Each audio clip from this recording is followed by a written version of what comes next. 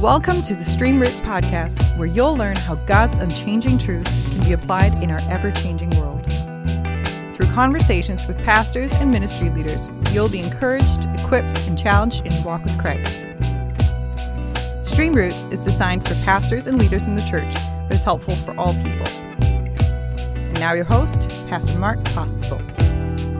So glad to have you join us for this part 2 episode on making home discipleship take root in your church.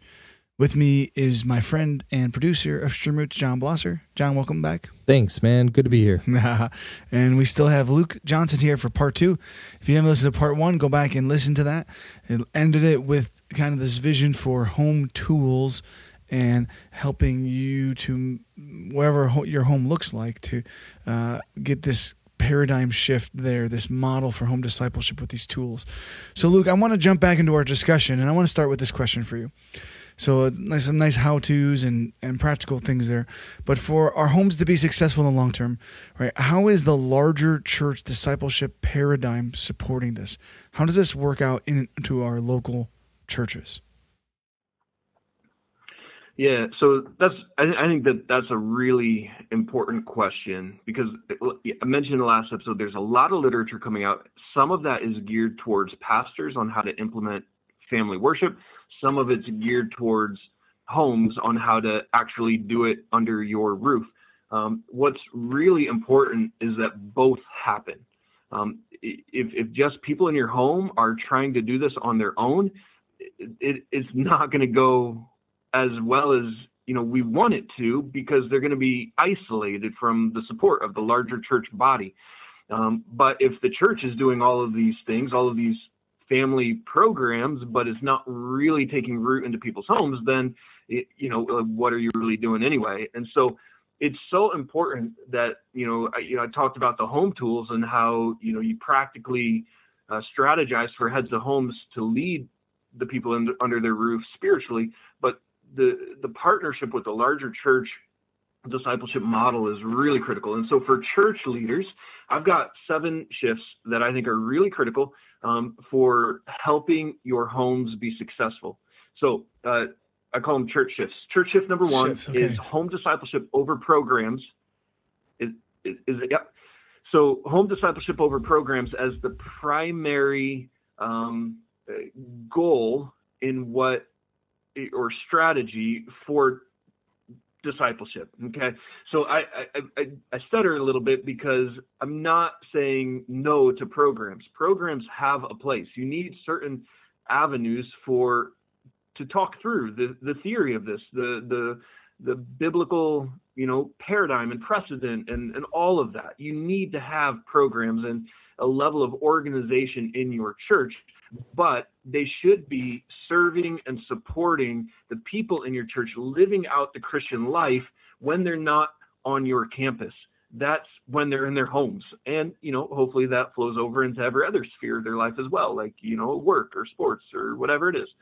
So church shift number 1 is home discipleship over programs as your primary focus if you want this to be successful. Some guys might not, agree with me, and that's totally fine. I'm not saying I got the end all knowledge on this or anything at all. But I do think that this is important if you want. Yeah, go on. So what does that mean practically? What does that look like? Yeah. So what it looks like is a pastor is going to have to decide what programs does he want to hold on to, and which ones might need to be put down, so to speak. And so let's say that you decide you want to keep a men's ministry and a women's ministry. We'll just use those. Well, okay.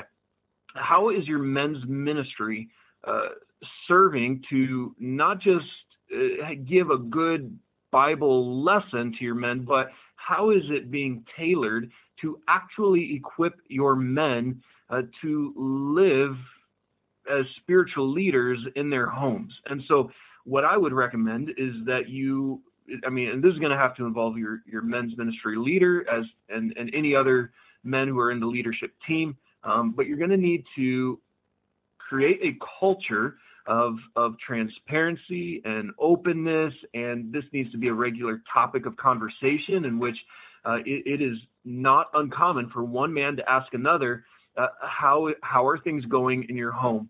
What kinds of things are you doing with your kids? I would like to learn. And so there's, a level of accountability, not in the sense of like kind of that old school of, rate yourself and, all that kind of thing. But there needs to be a level of, we believe in this and we're in this together. And so we're going to encourage one another, support one another. And if you're being a slouch in your home, that's a big deal, because your kids and your wife and, everybody else is going to suffer because you're not shepherding them like God has called you to. So the men's ministry would need to be tailored to encourage and support the men to be spiritual leaders in their homes.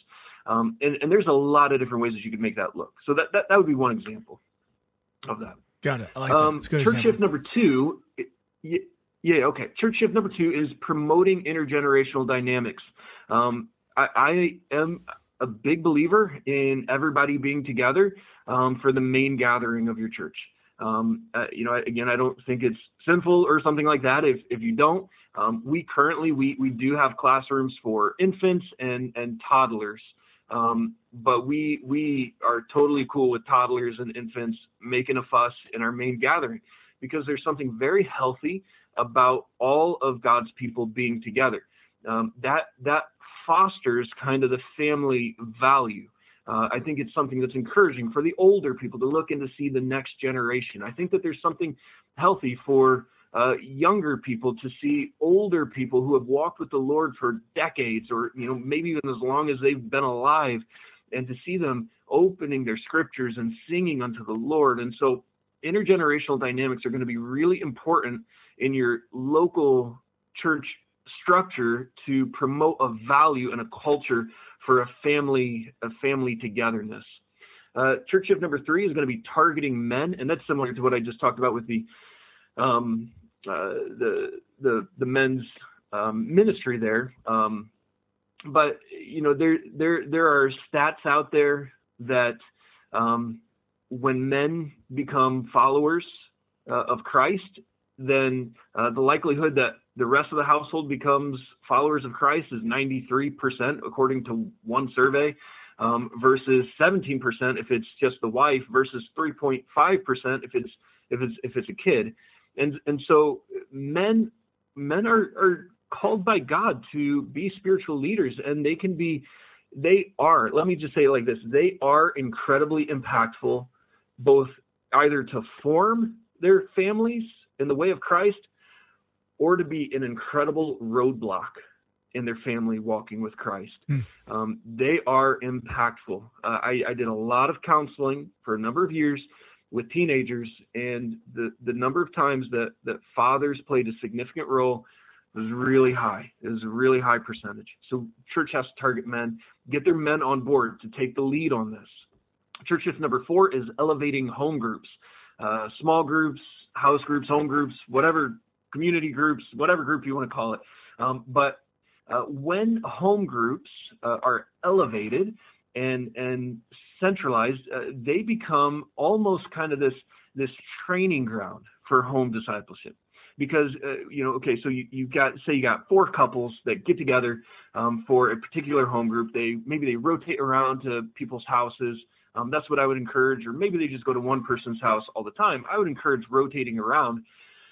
But when you do that, you get together and you get the opportunity to practice home discipleship in the context of other people. And the reason that I like rotating around to other homes is that you start to pick up on some other creative best practices out there in your local body. So maybe someone comes to my house and they see our digital picture frame and they ask about it. We talk about it. And maybe that's something that stirs their mind to maybe want to incorporate that in their house. Maybe when it's their turn to host, I go to their house and I see maybe something that they've done together as a family. I go, that's really cool. I would like to do that. We don't pick up everything, but we're always looking at how we can better lead our homes. And home groups can be a great way to see other ways that families are doing that. This is another reason that I like switching around, is that I'm a big proponent of families hosting together. And so you have the opportunity, even my 9-year-old and my 7-year-old, as wily as they are, coming from my genes, they can still do things. They can hang up coats. They can open the door. They can tell a story about something that they're learning in, their Bible curriculum at school. They can pick up the dishes, from people. They can be a part of hosting. And so it's this great training ground in home groups. And I think that's really a helpful shift for the church to make, to value home discipleship. Another one, church shift number 5 is strategic scheduling. If churches aren't careful, we can just dominate people's schedules to a degree that, and it's not just the churches, it's the whole American system, in which we've got travel, sports, we've got boards that we're a part of, we've got, whatever it is, double working, 2-income homes, we've got the play or the musical at school, we've got tutoring, we've got piano lessons, and then the church also wants me to be at a home group, wants me to be at a Wednesday night programming, wants me to be here at the service project. And so scheduling is just a problem all around for people. But so because of that, the church should think through strategically how their schedules either are conducive for families and home discipleship or potentially inhibiting it. And so that's going to be contextualized to each particular church. Everybody has the way that they're doing their schedule and whatnot. But I'm saying something that you need to be thoughtful about in the way that you go about your schedule. Church shift number 4, specific training. And so that is, I said I'm not anti-program, and I'm not. And so I'm looking for ways in which I can, as the pastor, I believe that it is my job to take the lead at being up to speed on what's going on in the world with technology, with home discipleship stuff. I get paid to read good books, and it's such a sweet gig. And so, but if the church is contributing so that I can have this sweet privilege, then I better be responsible to be a wise enough shepherd for them that I can disseminate that information to our people in a helpful way so that they can see the impact of technology on young people, or they can hear about best practices for spiritual intentionality within their home. And then I need to think about ways of disseminating that, whether that's going to be a program that's on the campus, maybe it's going to be things like podcasts or YouTube videos. Maybe it's going to be a weekly email that I'm going to send out. What's that? Stream Roots. Stream Roots. That's it. I'm telling them that if they listen to Stream Roots, probably all of their problems are going to fade away within 3 to 4 weeks. Let's not make promises we can't keep. Specific training.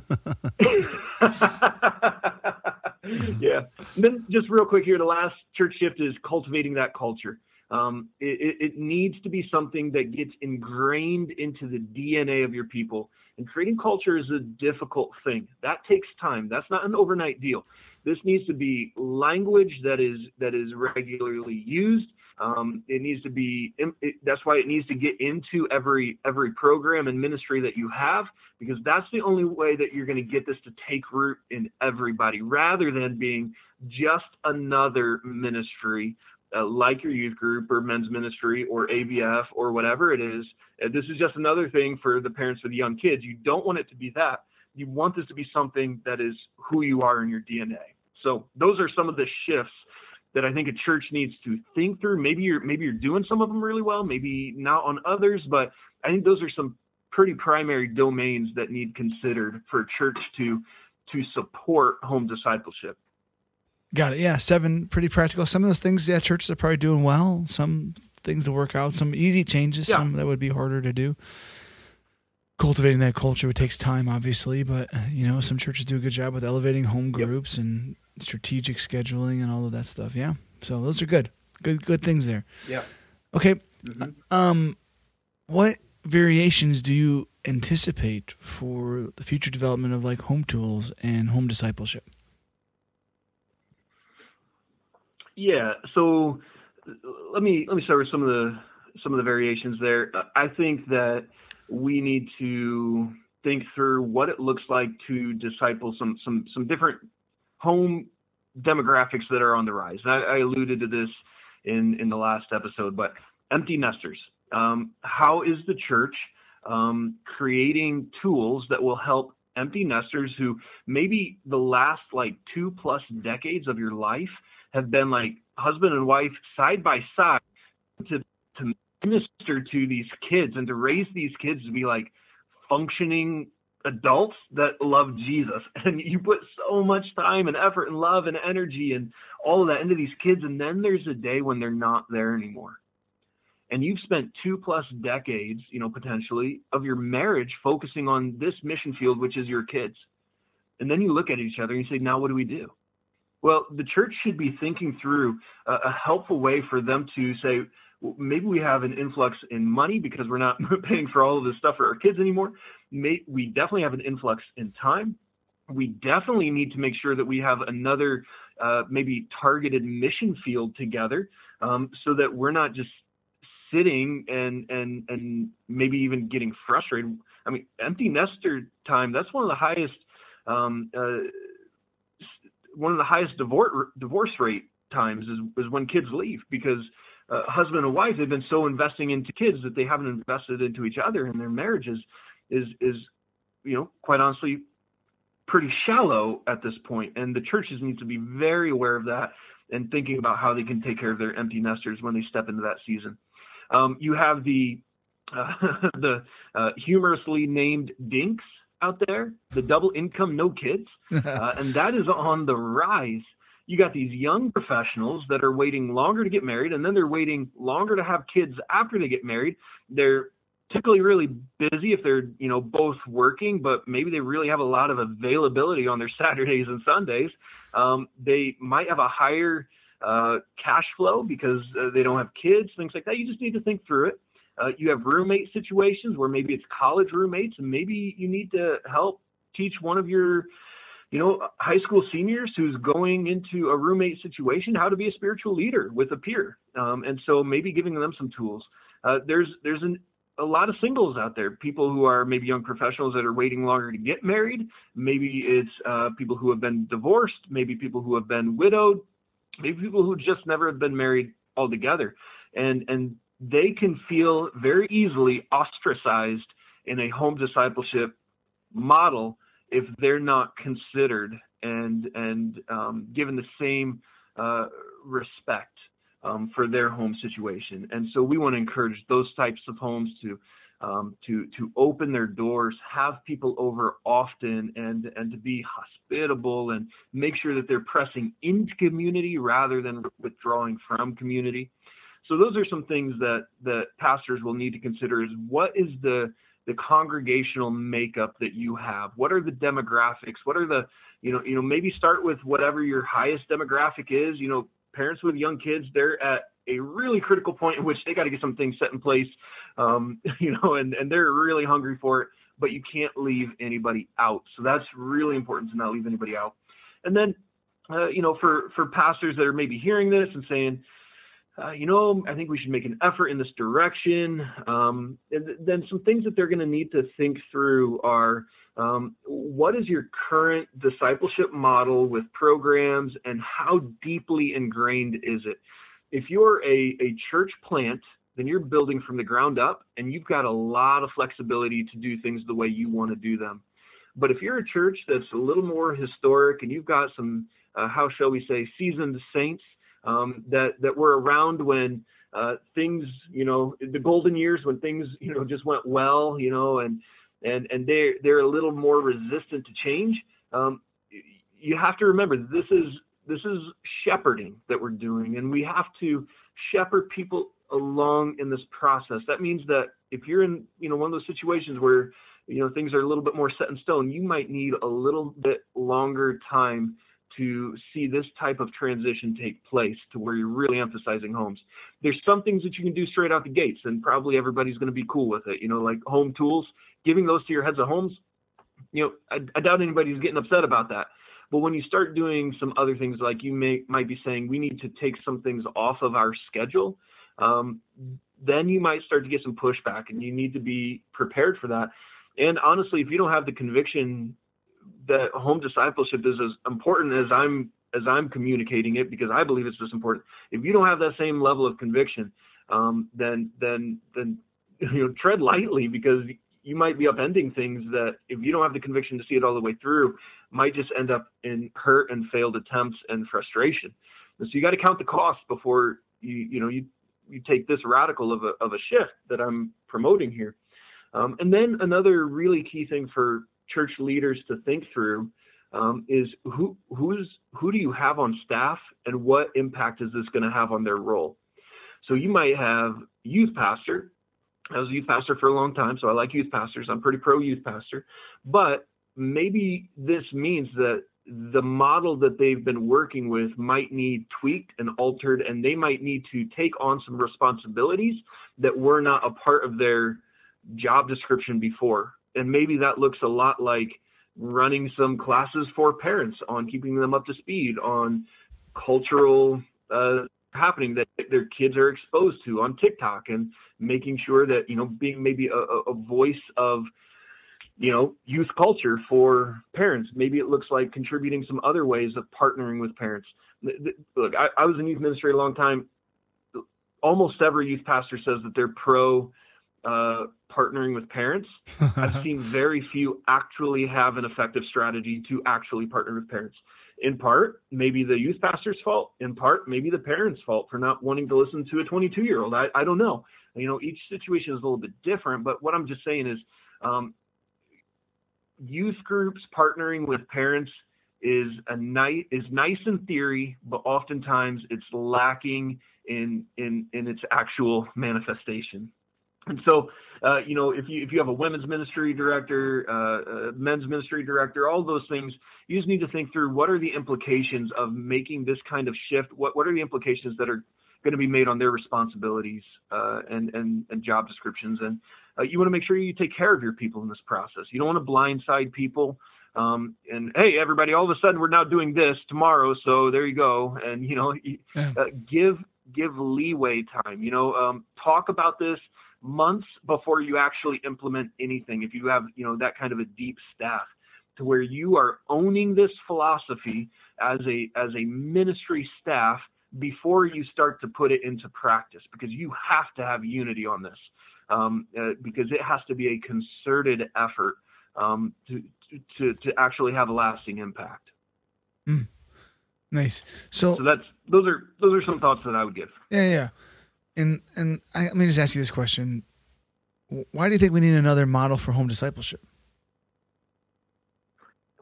Because I have to pass this class, Mark. I told you. I had to write something, No, that's multiple times throughout writing this dissertation, I would look at my wife and I'd say, why am I writing this?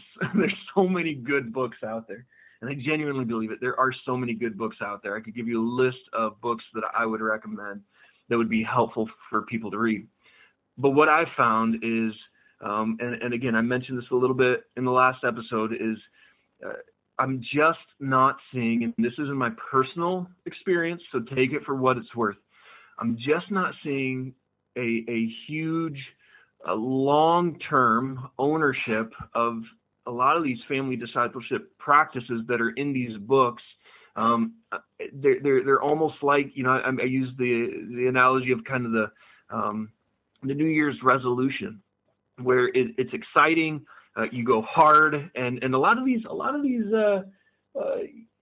of these family discipleship paradigms that are out there in some of the books and whatnot, some of them, they're good, but then when you have, like I mentioned, the variations of life that come about with schedule, and now we have a new kid, and now we're on vacation, now I've got, whatever, this other commitment for like 8 weeks on this night, and when you have all of those things coming in, they just don't seem to be lasting in my experience. And so I wanted to find a way to help heads of homes to consider their particular home, the schedule that they have, that they've decided that they've had. Maybe it's unrealistic for me to think that every family in my church is going to not do travel sports, or is going to never give their teenager a phone.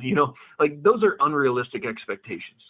And so because each family is going to make different decisions about what they allow or what they commit to or how they schedule themselves, then there needs to be a paradigm that's as flexible and as fluid as the different, homes are. And so that's really what this is about, is to say all of the good best practices and all of those family worship books, home discipleship books, those are great. Use what works, but be returning again and again to say, are we starting to fall off? Are we losing traction? Are we not going to be able to keep doing this in this next season of commitments, whatever it is?